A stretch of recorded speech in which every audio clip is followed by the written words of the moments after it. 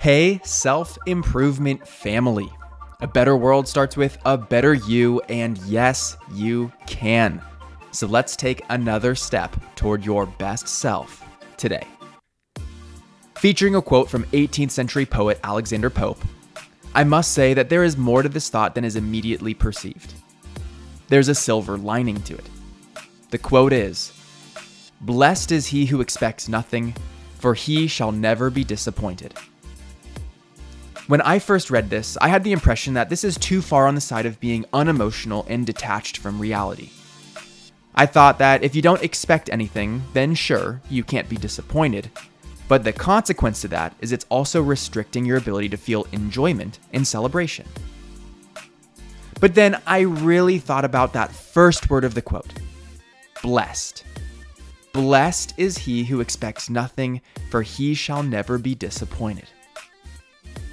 This highlights the extent of the gift that is detachment.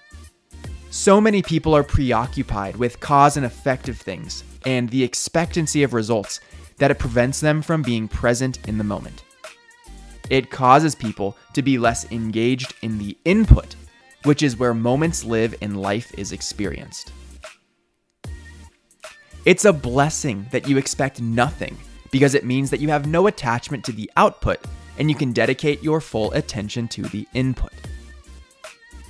The beautiful part is, this helps you focus on what's in your control. We can shoot to attain certain results, but at the end of the day, we can't guarantee them. What we do have full agency over, though, is the way we position things and set them up for success.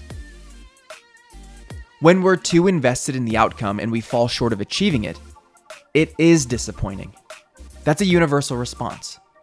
But that's not to say that we can't celebrate the wins of life.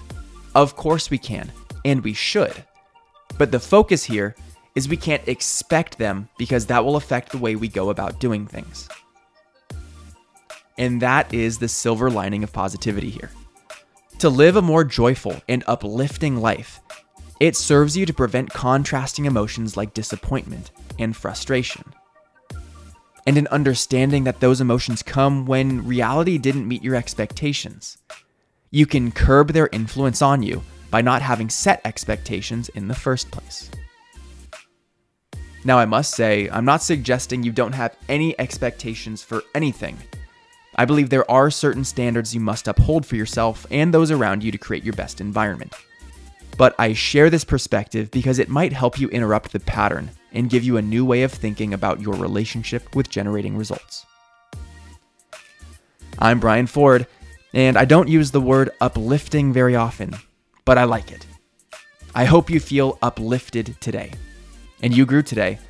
Let's do it again tomorrow on Self-Improvement Daily.